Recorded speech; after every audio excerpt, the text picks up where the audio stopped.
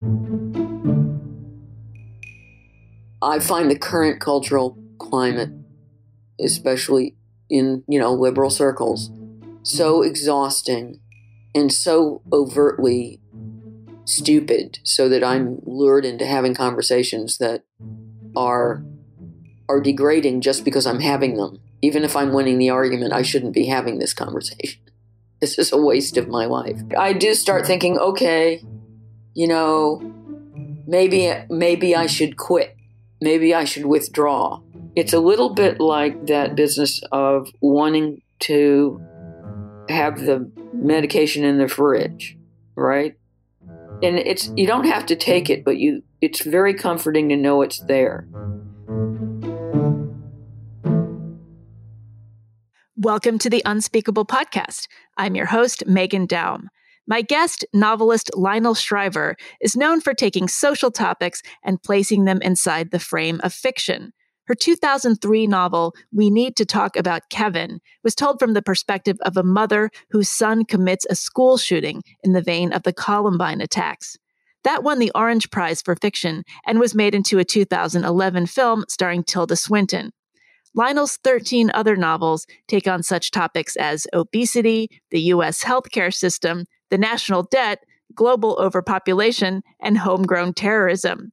Her new novel, Should We Stay or Should We Go?, is about suicide, specifically the pros and cons of ending your life on your own terms before nature or modern medicine prolongs it in some painful or otherwise ghastly fashion. Lionel spoke with me about this new book and also about her feelings about her own death.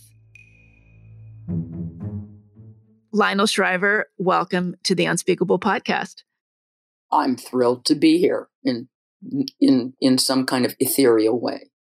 Yeah, you're not really here, but nobody ever is anymore. This entire podcast has been conducted remotely since it started, so it's going to be shock to the system when I actually sit down with somebody in IRL, as they say.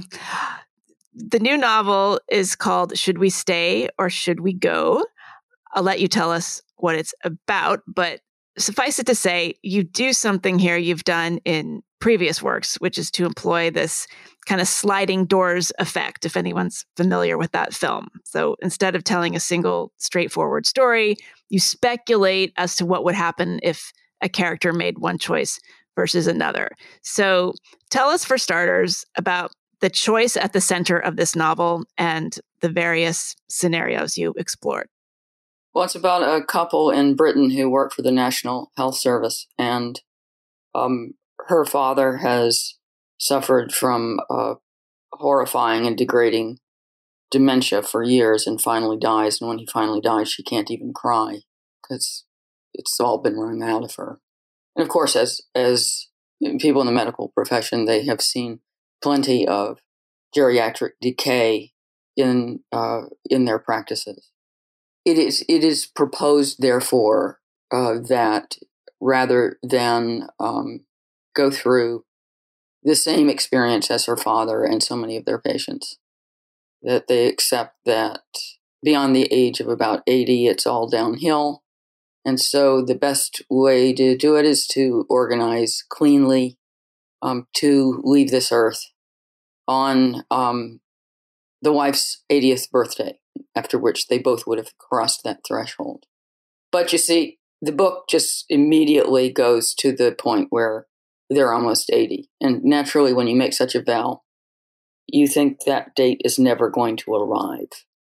And as you observed, it's a parallel universe book, which is a technique that I used in the post-birthday world.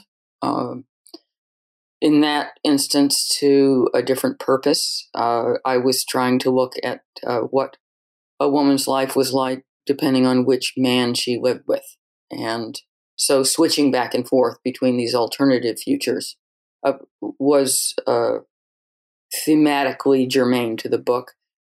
And in this case also, I'm exploring the many, many different scenarios that might play out once they reach this crucial turning point. And the idea is to look at, well, let's say they don't follow through on this. What are they? What would they miss out on, or what would they escape?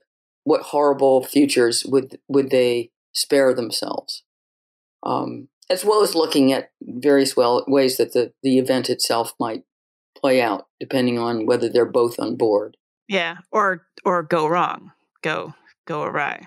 Yeah. And one of the things that makes this structure especially beneficial for the book is that it lends the novel a lightness and a playfulness.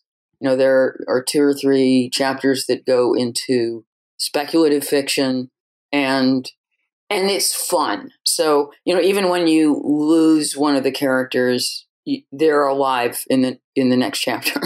So, yeah, I have to say it went in places I was not expecting. I want to talk about the different genres this book crosses through. But before we get to that, just so we understand a little bit more, the characters, are they in their 60s when we first meet them? Early 50s. Early 50s. Early Okay. 50s, so that, being 80 still has a certain abstraction to it. Okay. So, and is it like it's the early 90s? Is that right? That's right. When they make this decision. Okay. So they've come home from the funeral, the wife's father's funeral, and they kind of sit down at the kitchen table, and one of them, maybe we shouldn't say who, proposes this idea that they off themselves when the wife is 80 and the husband is 81. He's going to do her the service of sticking around another year so they can go together.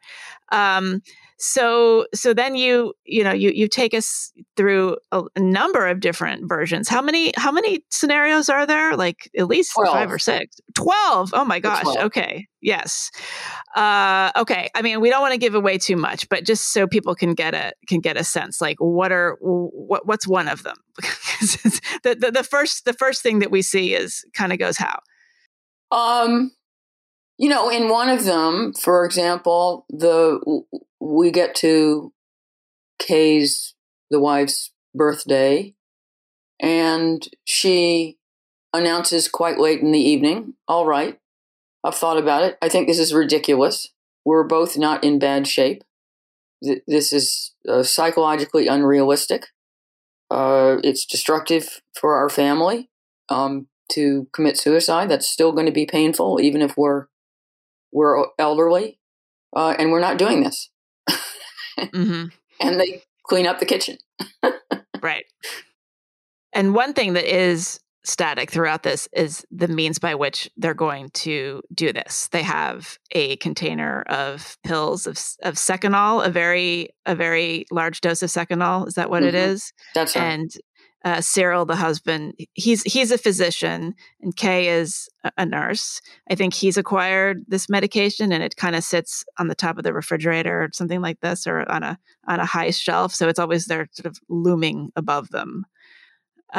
Is that something that you had to research? Did you have to learn about how this might be? How would reasonable people be most likely to kill themselves? Is that how you came up with this?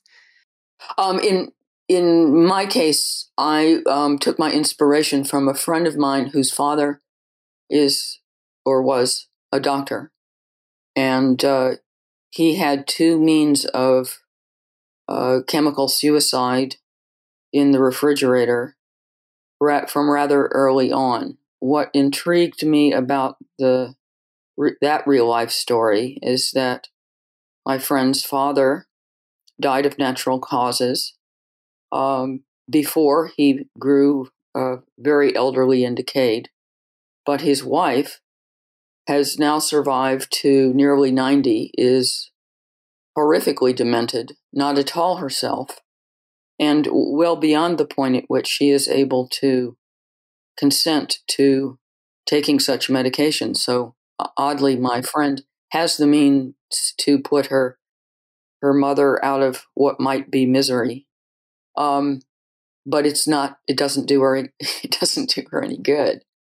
And, also thinking about that circumstance that I don't know something about, it contributed to one chapter in which they don't go through with it, And the wife does indeed become severely demented. But the chapter is told from her perspective. And what you begin to gather is that she may be out of it and not really be able to keep track of what is and is not real, but she's having a wonderful time. She's living in her own little world with her memories, and just because she can't really grasp what's happening around her, she makes up stories to make sense of it. She's transfixed by sensory input. She loves looking at the sun on the carpet, or, it's just everything seems wonderful to her. Although what you can also infer from the scraps of conversation that she overhears is that her dementia is definitely hell on earth for everyone else. Right. And incredibly expensive. Yes. So one of the things that I found fascinating about this novel was that, there's the domestic story of this couple and this choice that they're wrestling with in these different ways. But then there's this backdrop of what's happening in the world around them. So the operative word to me was destabilization. So, there's a bit about, their own political ideology in the wake of Brexit.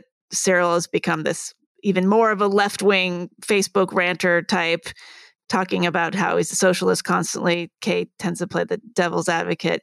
But so, there's this kind of friction, but then there's just this larger sense that the question looms as to whether, is the world ending? Are things getting worse?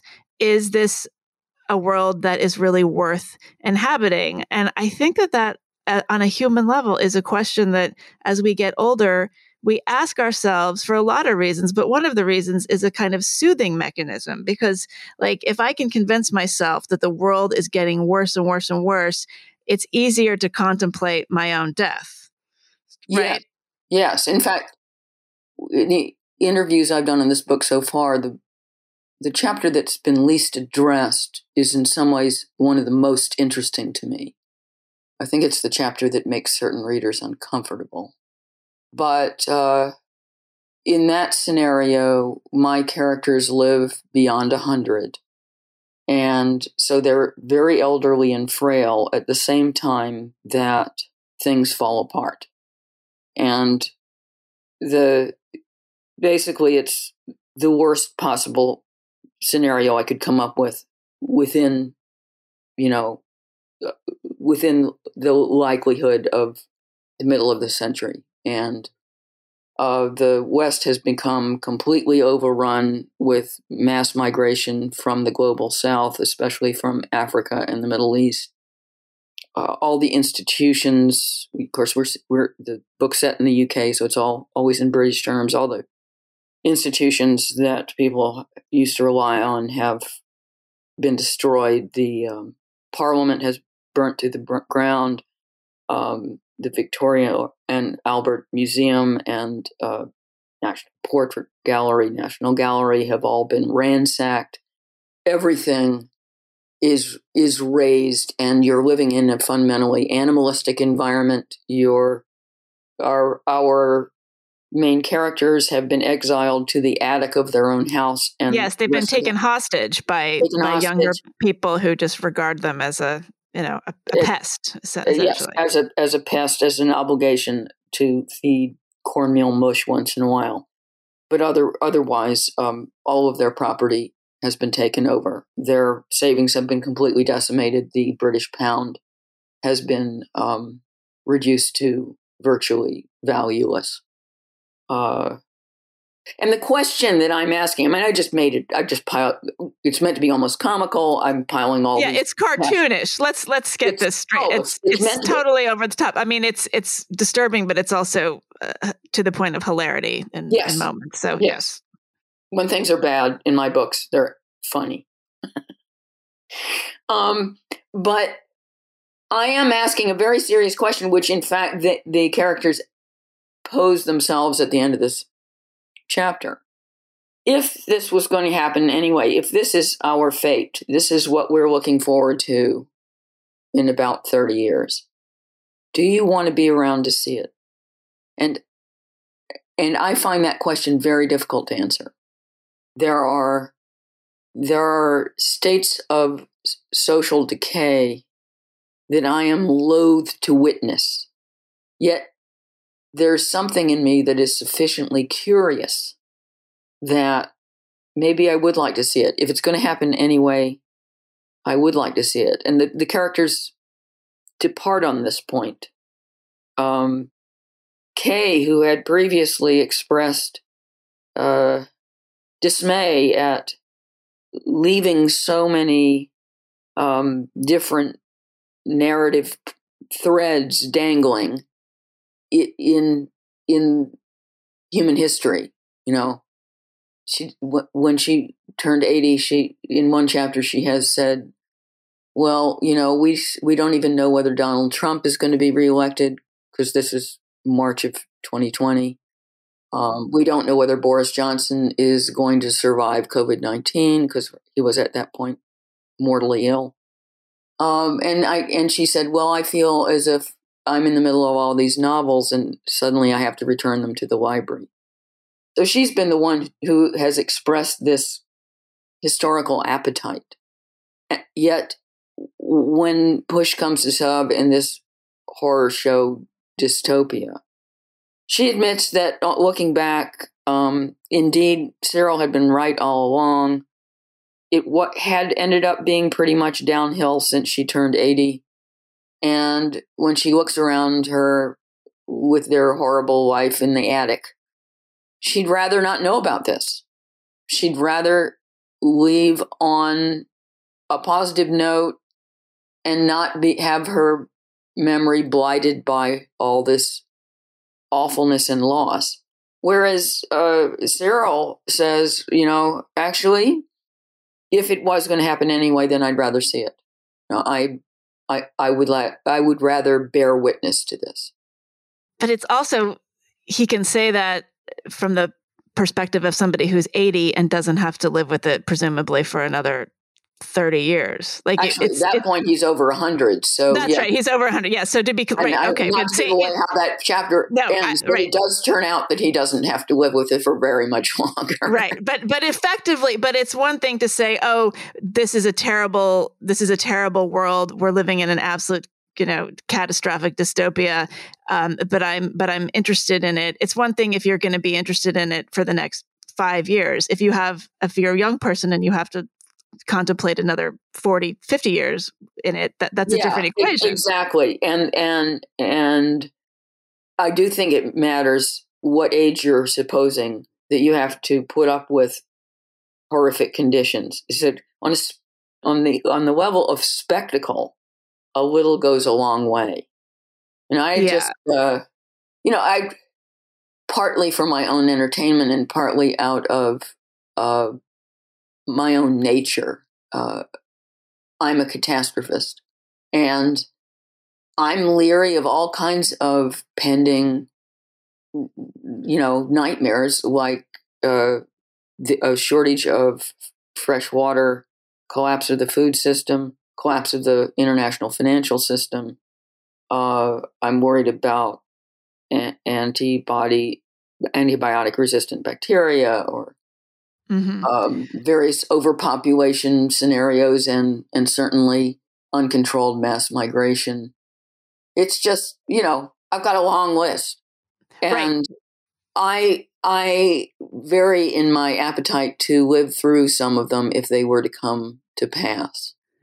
Yeah, and I'm curious too. So it seems like this particular scenario, there are a number of different catastrophes in play, but mass immigration, climate refugees, other kinds of refugees, that's a giant component. And I wonder if that is part of the reason people are avoiding talking about it. What do you think bothers people so much about this scenario? When I said that chapter makes certain people nervous, that's why.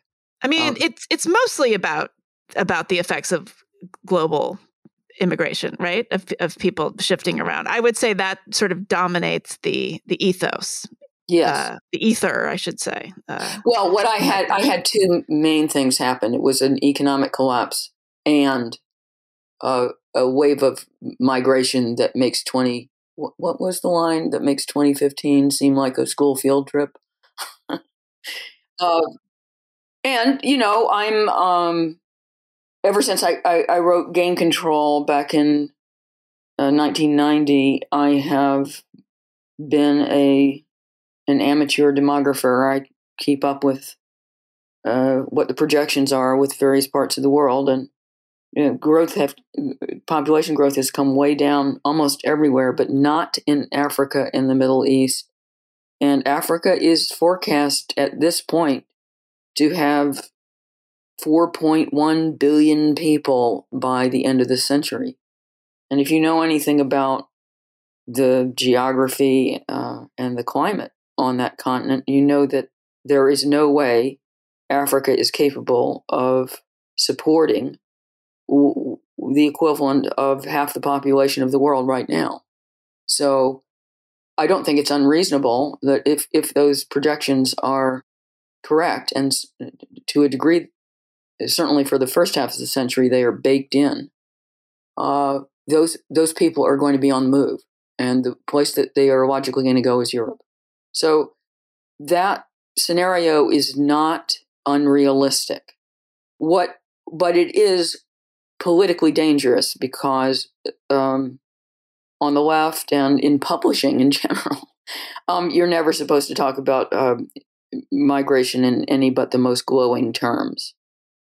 In another one of these imaginings, nobody dies. Everybody can basically live in a state where they're essentially 25 years old. They're incredibly healthy. They just, they have eternal life. But then we must wrestle with the question of, is this worth it? And it seems roundly not. Yes, that's one of those chapters that starts out cheerful and then gradually gets darker and darker, because the eternal life turns out to be flattening, and it saps meaning from your life. If you can do anything, then you don't have any limits, and there's no stress on your life, and we need some stress. And in fact, one of the characters says, summing up the problem, "I miss our old urgency." We get a sense of urgency from mortality.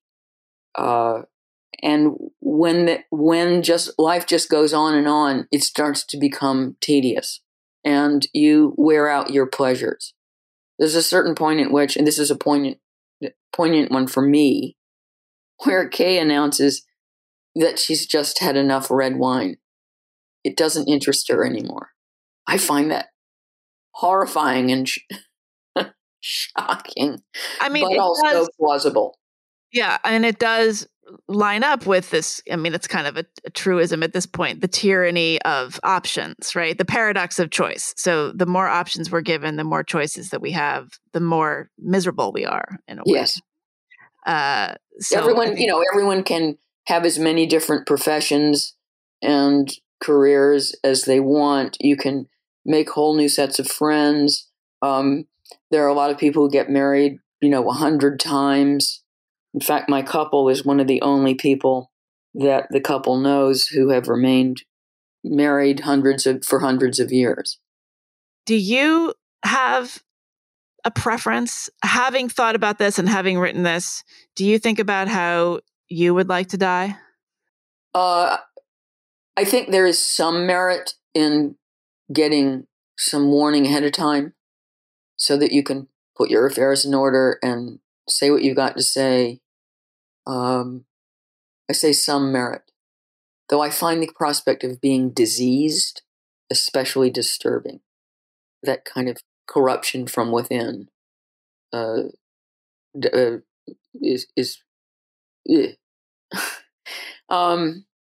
but all told, I still think even if I would savor some chance of reflecting on things before it's over, the fast death with no warning has to be the more desirable. I have an uncle who started not one but two successful businesses.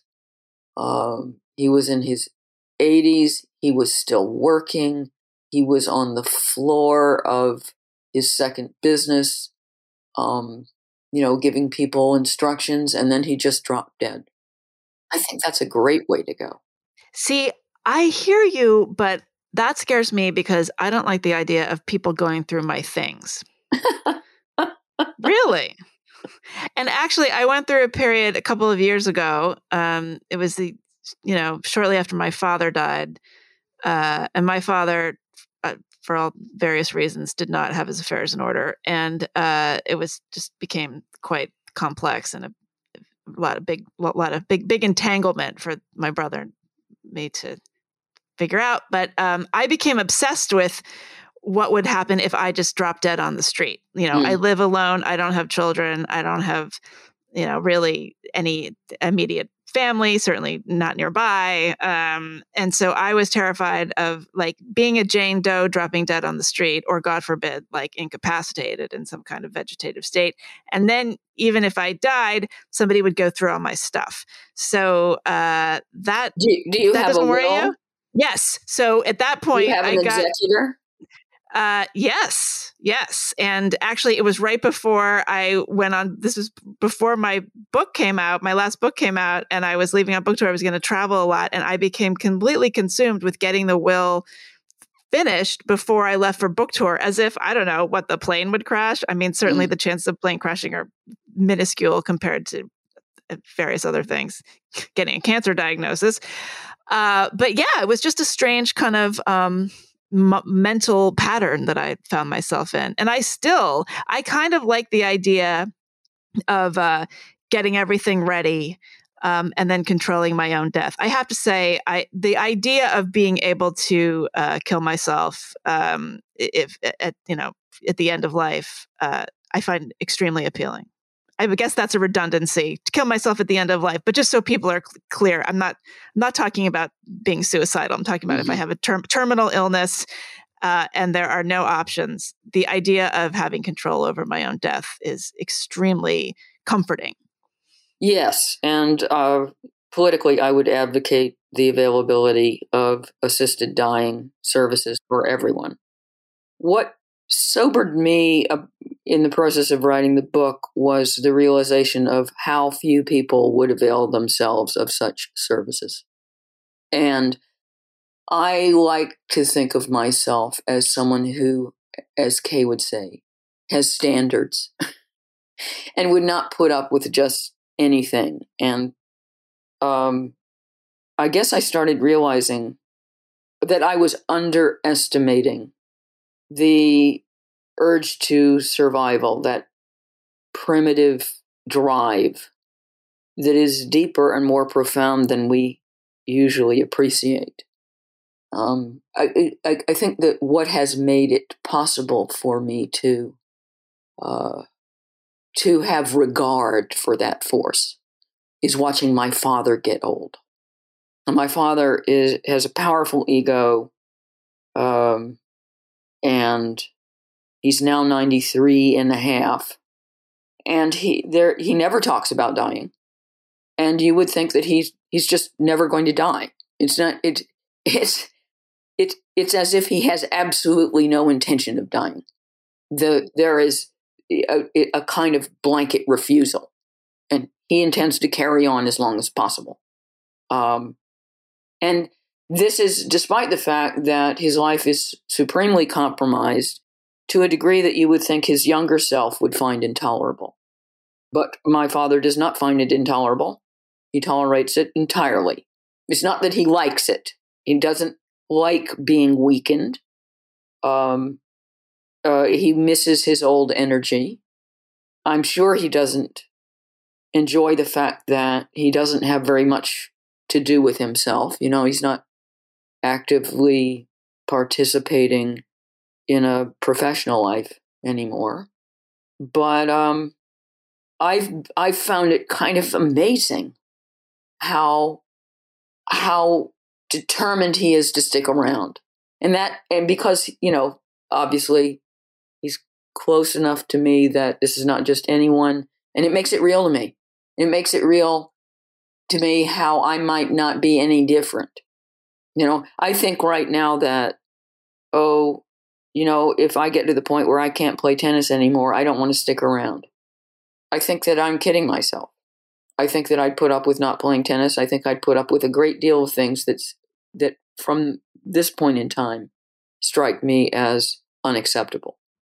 Right. Well, there's a difference between not being able to play tennis and not being able to clean yourself or being in excruciating pain from terminal cancer. I mean, all of these sorts of things. The pain thing is huge. And I do think that that's the most common thing that drives people to end their lives. Pain beyond a certain threshold. And I think that it's probably in an individual setting. It makes it too expensive, effectively, to stay around. It's just too awful. You don't get any pleasure. When you're in pain, you're almost incapable of experiencing pleasure. And it's just being here is a torture. And I always find it interesting, it's almost impossible to remember pain. So that when you're talking to people who aren't in pain, about pain, it's not real to them. I mean, it's an abstraction.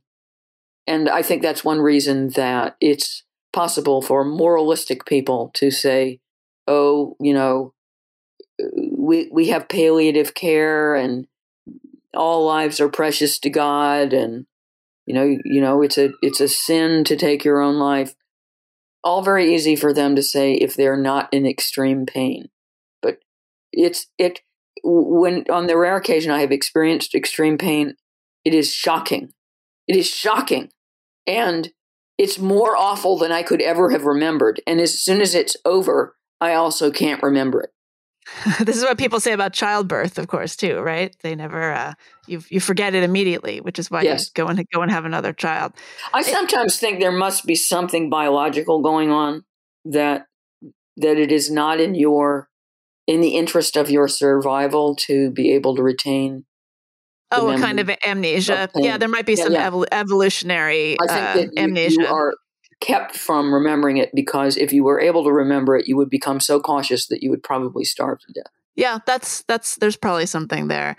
But doesn't it seem to you like this has to be a major civil rights issue of the next couple decades here? We've got aging baby boomers. I cannot believe the way we prolong life needlessly and torturously in the world. I mean, especially in the West, like as this is an obvious point, and one of the characters makes it in the book, we would not do this to our pets. We would not do to our pets what we end up having to do to our loved ones, which is prolong their suffering. And it's, I wonder, what is the climate in the UK where you live most of the time around end of life issues? Is it as fraught as it is in the States?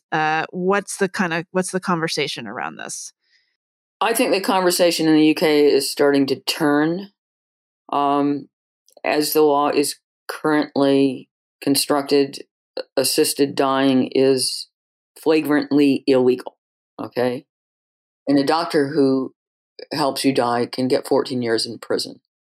But in practice, there's not. This is very under-prosecuted, and there are plenty of cases in which doctors quietly withdraw life support or give a lot of morphine. Yes, right. To hasten the end because the patient is clearly suffering. This kind of goes on in the margins, and everyone knows it's happening. And of course, then if you are wealthy enough and have enough foresight to do it before you can't travel, a small handful of people in Britain every year go to Dignitas in Switzerland. In Switzerland, yeah. The London Times has just this year recently started on a campaign to legalize assisted dying in the UK. This is I would call it a morally conservative country. I think that if the law is changed, it will lag other countries in the same way that any kind of reform of its drug laws are going to be much slower than other European countries. But I think eventually the law here will be overturned, and in the meantime, it gets ignored. There's an interesting book out this year called "The Inevitable," which is about the U.S. situation, and it's not just about his assisted dying. It's also about people not giving a toss what the law is and figuring out how to take control of their own end of life, whatever. There are books out there. There are organizations that will sit by you and watch you kill yourself. Yeah, there are death doulas. There's such a thing as a death doula. And there are ways of asphyxiating yourself that you can research, and there are veterinary drugs that are available mostly in Mexico that can be imported illegally, of course, and it's complicated, but there are a lot of people who are quite determined to do it. In fact, I get the impression that for certain elderly people, this whole thing of getting control over death becomes their last mission in life. Mm-hmm. Is that a bad thing? No, it isn't a bad thing. It's good to have a sense of purpose regardless of what it is. The National Health Service is almost like a character unto itself in this novel. So both Cyril and Kay have been lifelong employees or career-long employees. Many people in Britain, they revere it. That seems to be my impression as an American. But there's also a certain wariness. As you know, Americans on the left will hold it up as an example of how simple it would be to have single-payer health care, if only there was a will. So as an American who essentially functions as a British citizen, or at least a resident, what are your thoughts about the NHS? Not only in terms of end-of-life care, although I am interested in that, but just as a medical system, as a health provider. Right. Well, I'm afraid that my attitude has slowly changed. When I first came here 30 years ago, I was a big supporter of the concept of single-payer health care. It's been incredibly refreshing to, have an injury and go into accident and emergency, and you don't have to fill out all these forms to explain how you're going to pay for this. It is, of course, an illusion that it's free, but that is the experience of going to a hospital, is that they're just going to treat you and it's not about money. And that relieves an aspect of any kind of health crisis that hits you in the States that is welcome, and we all know what that's like. If you have an accident, oh my God, what is this going to cost me? Does my insurance cover it? Am I at the right hospital? Is it in my network? Is this anesthetist in my network? I mean, it's horrific. Yeah. So that's not here, and experientially that is great. And I pretty much like the idea in theory. I like the idea very much in theory. In practice, the NHS is horribly bureaucratic and overly centralized. It also gives inconsistent care depending on where you are, which isn't fair. And there's a lot of, a huge proportion of the NHS budget is for paying off medical suits. And That's not because the doctors here are somehow unusually incompetent, but that's one of the costs of doing business in medical systems in the U.S. as well. But insurance companies And the COVID, covering COVID has been lawsuits. COVID Right. has been horrific for the NHS, and there is now a 5 million person waiting list for care. I'm afraid the NHS became the national COVID service and basically wasn't doing any health care other than taking care of COVID patients. Half the hospital beds throughout the first wave of the pandemic were empty.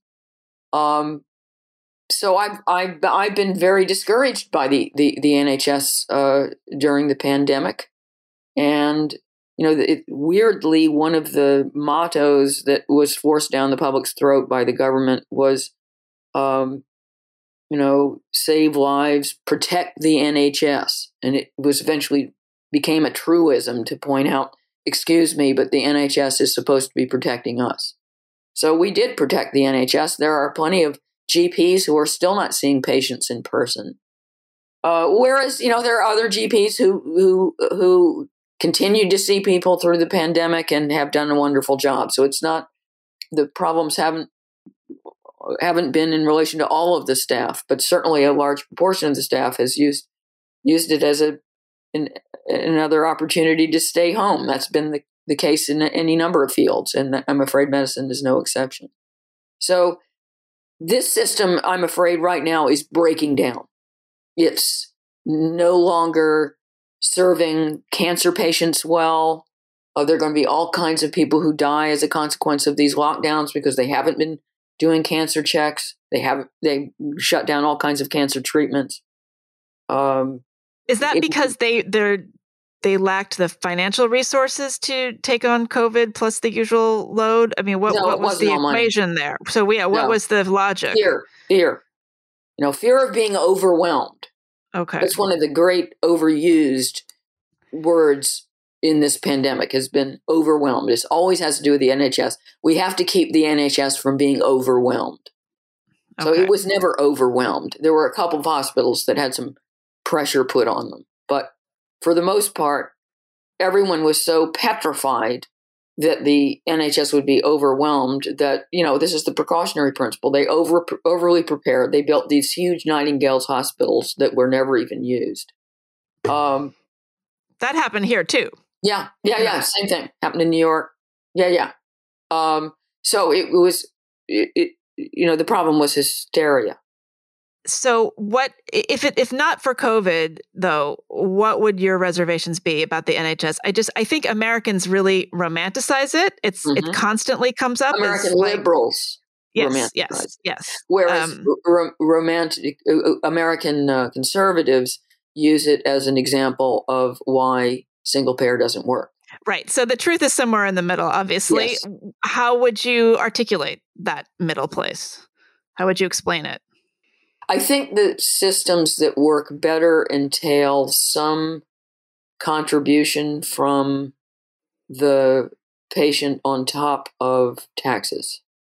I don't know why that is, but for example, there's a small core of Britons that wildly overuses the NHS. In fact, one of the things that COVID cured, however temporarily, was this group of people who are either hypochondriacs or they're lonely. And worried. The U.S. has the same little group of people. It's a particular pathology, and they are the bane of medical systems. So if you don't charge them anything, you give them the go-ahead to strain the patients of the medical establishment. It's very hard to exclude them, but the best way to discourage them is to charge them something. So this obsession here with what they call free at the point of use is actually destructive. It's the principle that I think the United States has ultimately to endorse, even if we study other health systems and figure out what is the ideal set of of organizing principles that let's figure out what works where and import the most intelligent aspects of the system. But we have to get beyond this notion that we're completely dependent on private insurance. So I just don't think that works. I've written a book about this. I know. So much for that. Because, the insurance it is an extra layer of very expensive complexity, and it just introduces any number of injustices. And it's inefficient. Our system is wildly inefficient. The U.S. spends twice as much money per head on medical care as anywhere else in the world, and yet our outcomes are worse. So something's wrong. It's not going to be easy to fix, however, because it involves, last I checked, closing on 20% of the economy, and a lot of people's livelihoods are dependent on this way of doing things. Is there any country that gets it right that you know of? I actually think France has a pretty good medical system. And that's a combination of public and private insurance. But is it easier for them? They're a smaller country. Obviously, any comparison between a country like France and a country like the U.S. is foolish on several levels. But yeah. Well, also, they don't have the same thing of the country being carved up into states with state governments. I mean, it's right. That's an added complexity in relation to everything in the United States. Exactly. It's also part of the fun of the United States. Yes, that's the tyranny of options, right? It's so to be able to choose from all these states. There's nothing good that can come of that. I think that's great. I think that Americans tend to underappreciate how exhilarating that is to have that much choice. I mean, every once in a while, I realize, I don't have to live in New York because we have a house. But do you actually ever act on that? No. But that's not impossible. And I look at the map, and it's like, wow, all these different places, and then it's kind of thrilling. It's surprising that Americans are not more mobile than they are. Yeah, well, I think people tend to be either extremely mobile or not at all. There's kind of no middle ground there, and a lot of that is socioeconomic. Anyway, that's a different conversation. You're a novelist who is really guided in a lot of ways by social issues. Obviously, you tell compelling stories, but you are taking on big subjects. You took on school shootings, you take on healthcare, morbid obesity, in this case, end of life. You also are a columnist, an opinion haver. You write for the Spectator. You're known as a pundit in the UK, especially. How is it different writing in that mode rather than having characters to be able to do the talking for you? Is there something of a relief to be able to retreat into the novel to kind of further your ideas? Oh, the fiction writing is much more fun. And, in fiction, you can assume different positions through different characters. And the characters themselves can change their minds. None of this is possible in a column. There's a kind of nakedness to the column, which it feels crude. And I don't think most journalism survives the moment, and for good reason. At its best, it speaks to the moment, but as soon as everything changes, most of my own columns and essays are not going to be very interesting. Whereas a book that's put together properly, even if it's set in a particular time, doesn't necessarily become irrelevant. And, that's only one test of a book as to whether it's going to last, but I think it means something. So why do you continue to write columns? And I ask this as somebody who has been writing columns for a very long time and is now pretty much completely burned out. I just can't That's interesting. muster the will to say something. I think you get to a point, especially if you have to write something every week on a schedule, you get to the point where you're just saying something for the sake of saying it. And I think you see that a lot, and we end up with a lot of kind of notions floating around in the air that readers are taking a lot more seriously than perhaps the authors themselves did. Yeah, so. I know exactly what you are talking about. I have come to be able to recognize columns that are written by a columnist that was hard up for a topic and just needed to fill the space and make their weekly or fortnightly, fee, and and I'm not going to read it. If I recognize and they that, will I'm be not gonna read it. grateful. I can say, I mean, it's occasionally you write that column and you just say, oh, please, I hope nobody reads this. I mean, that's a terrible place to be in as a writer, as anybody who's doing any kind of expression. There's a way in the column, and that early on, you say the things that you most need to say at this historical juncture, and you run out of them. Inevitably, you start repeating yourself or merely refining a point, which is not as gratifying as staking claim to a position in the first place. And I hate repeating myself. So that's what will drive me away from regular journalism, is just a feeling like I've said what I've got to say on all the topics I really care about. And I find I'm just really writing the same set of columns over and over again. Yeah. I think that's a lot of what being a columnist is. There's a delightful moment in the novel where you make fun of yourself. There's a little cameo appearance of some Yankee author named Shriver, who's always going on about various topics. Just a little like paragraph. I thought that was your author very, makes a very tiny fun. appearance. Very fun. Yeah. My editor tried to get rid of that. Oh no, I love that. You have been for the last several years weighing in on these culture war topics, and I don't want to go too far in this conversation talking about that because I talk about it probably too much on this show. But are you getting tired of that subject? It's certainly something that you've said a lot about. You have been.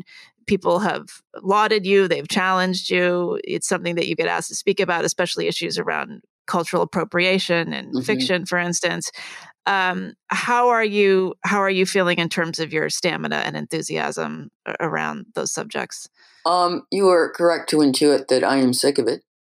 I, as most people do, who share my exasperation with identity politics, etc., I feel that the more liberal, tolerant position is self-evidently preferable.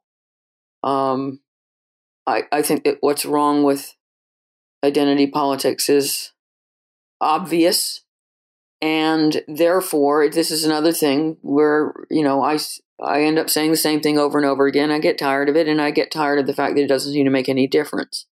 Now, that said, I feel as if there is a growing cadre of, call them public intellectuals, who have come to the fore and have pushed back against cancel culture, cultural appropriation, identity politics, the hyper-racialization of the world.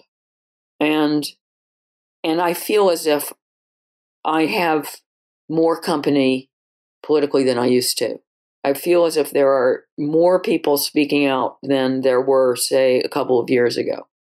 Now, that said, of course, the post-Floydian universe has experienced a huge setback. I mean, that incident was an opportunity for identitarians to make enormous institutional gains, as well as major political gains. So now that we have the president of the United States who was elected as a centrist, talking about institutionalized racism in the United States. I find that incredibly depressing.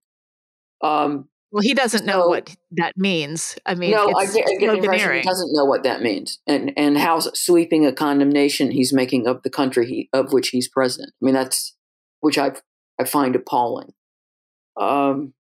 So the last year, I feel that we've definitely made a big step backwards, but nevertheless, people like you and me, and Douglas Murray, and Peter Hitchens, and Thomas Chatterton Williams. yeah, I'm sure you could recite the whole list. Many people who've been on this show. Yeah, the people who signed the Harper's letter, and you have been a columnist at Harper's. Yeah, but again, I sometimes feel that we are just repeating ourselves. I mean, well, we are. I appreciate this gang. I appreciate this crew, but I'm sure that there's not one of us that's not a little bit sick of ourselves, and that's to our credit. Part of the frustration of saying these things over and over again that seems so self-evident is that they don't seem to make any difference. There is this wave of critical race theory being embraced by corporations and universities and institutions across the board. We're now seen to be just accepting that we need racial quotas for everything, and either explicit or implicit. I mean, it's not some kind of accident that 16 of the 24 actors listed for the Academy Awards this year were of color. Right? It was like that was a rule.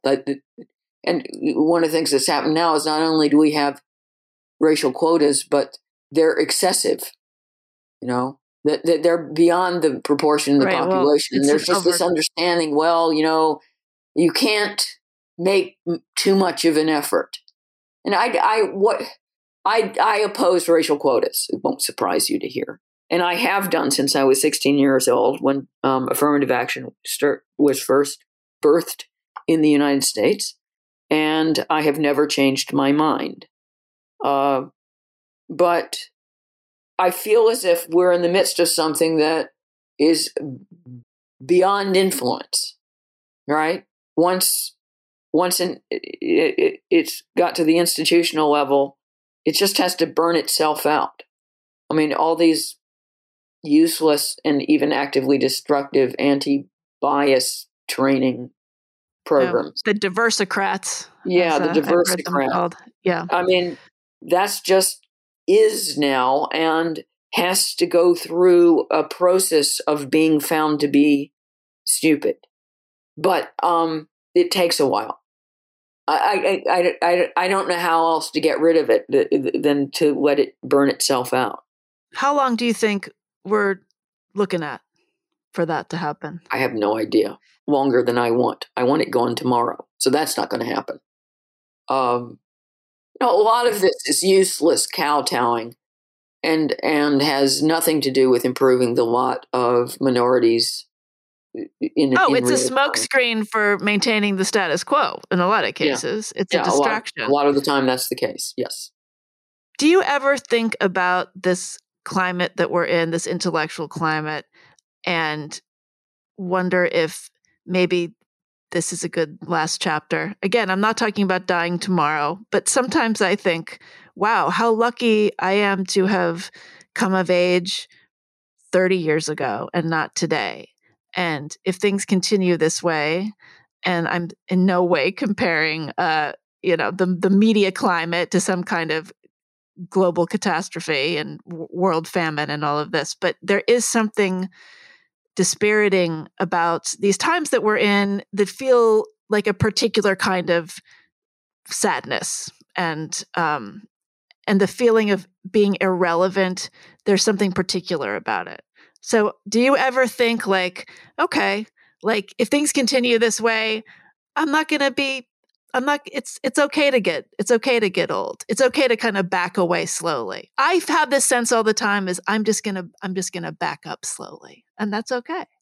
Yeah, I have to confess that the weariness that seeps into your bones when you keep saying the same thing, it seems true. And yet it doesn't make any difference. I start eyeing the door. Yeah. I find the current cultural climate, especially in, liberal circles, so exhausting and so overtly stupid, so that I'm lured into having conversations that are degrading just because I'm having them. Even if I'm winning the argument, I shouldn't be having this conversation. This is a waste of my life. And that's how I definitely feel about the cultural appropriation issue. I can't tell you how long I have spent talking about that nonsense, and I shouldn't be having that conversation. Well, and with people who idea. should know better, and with people who are educated and intelligent, and who 10 years ago, I'm pretty sure we would have been on the same page. It's like, that's what frustrates me. Like, what happened? Was one of us like cognitively kidnapped? Maybe it was me. I don't know. Well, I just, I do start thinking, okay, maybe I should quit. Maybe I should withdraw. I know it's a little bit, if we're going to make this conversation more circular, it's a little bit like that business of wanting to have the medication in the fridge, right? Yeah. And you don't have to take it, but it's very comforting to know it's there. So, I've got another column due tonight, and I will file it. So I'm not threatening to quit today, but I am not making any promises for the future. I like to know that I have the option of simply withdrawing from the world. And because if it gets any stupider, I just don't want to have anything to do with it. Do you worry that there are subjects that you're not going to be able to take on in fiction because of this climate? Do you think a book like We Need to Talk About Kevin would have been publishable today? I don't know. I find that hard to answer, but I will tell you this. I think that the time that I might have acted on this impulse has passed, so this is not giving anything away that I'm actually going to do. But there was a point probably around 2013, and I've often been asked whether I would ever write a sequel to Kevin, and I've always said no, because as I've gone on record, I don't like repeating myself. But I had this notion that I could do a different formulation of Kevin. Only the kid decided he was transgender, and there was a difference of opinion between the parents. And the father, just as in the book in relation to Kevin, the father thinks the kid is truly transgender and, gets involved in the politics of it and with the school and all this affirmative stuff. Whereas the mother sees right through him and realizing they're being manipulated and that this is just something he's taken on to torture his parents. I never wrote that book. It would have been too dangerous at the time, and I didn't want to bring all that onto my head, so I didn't write it. Do you want to write it? I was willing to go into that because I decided I don't want to write it. I think the time for that book has come and gone. Any appetite I might have for that book has disappeared. So no, I'm not going to write that book. But it was interesting that I shied from the idea. Well, Lionel, thank you for being on the show and taking all this time to talk. It's always really fun and fascinating to speak with you. And good luck with the book. Thank you. It's, as ever, a pleasure to talk to you. That was my interview with novelist Lionel Shriver. Her fiction includes The Mandibles, Property, So Much for That, the New York Times bestseller, The Post-Birthday World, and the international bestseller, We Need to Talk About Kevin. Her journalism has appeared in The Guardian, The New York Times, The Wall Street Journal, Harper's, and The London Times, and she currently writes a regular column for The Spectator in the UK. She lives in London and in Brooklyn, New York. You've been listening to The Unspeakable Podcast. To support the show, please visit the Patreon page at patreon.com/theunspeakable. If you join at the $10 a month level or higher, you'll get $10 off your first purchase of official Unspeakable Podcast Nuanced AF merchandise. There are hats, shirts, mugs, thermoses, stickers, magnets. You can find all of it in the Nuance store on the show's website, theunspeakablepodcast.com. I'll be back next week with another super nuanced guest. Thanks for listening. See you next time.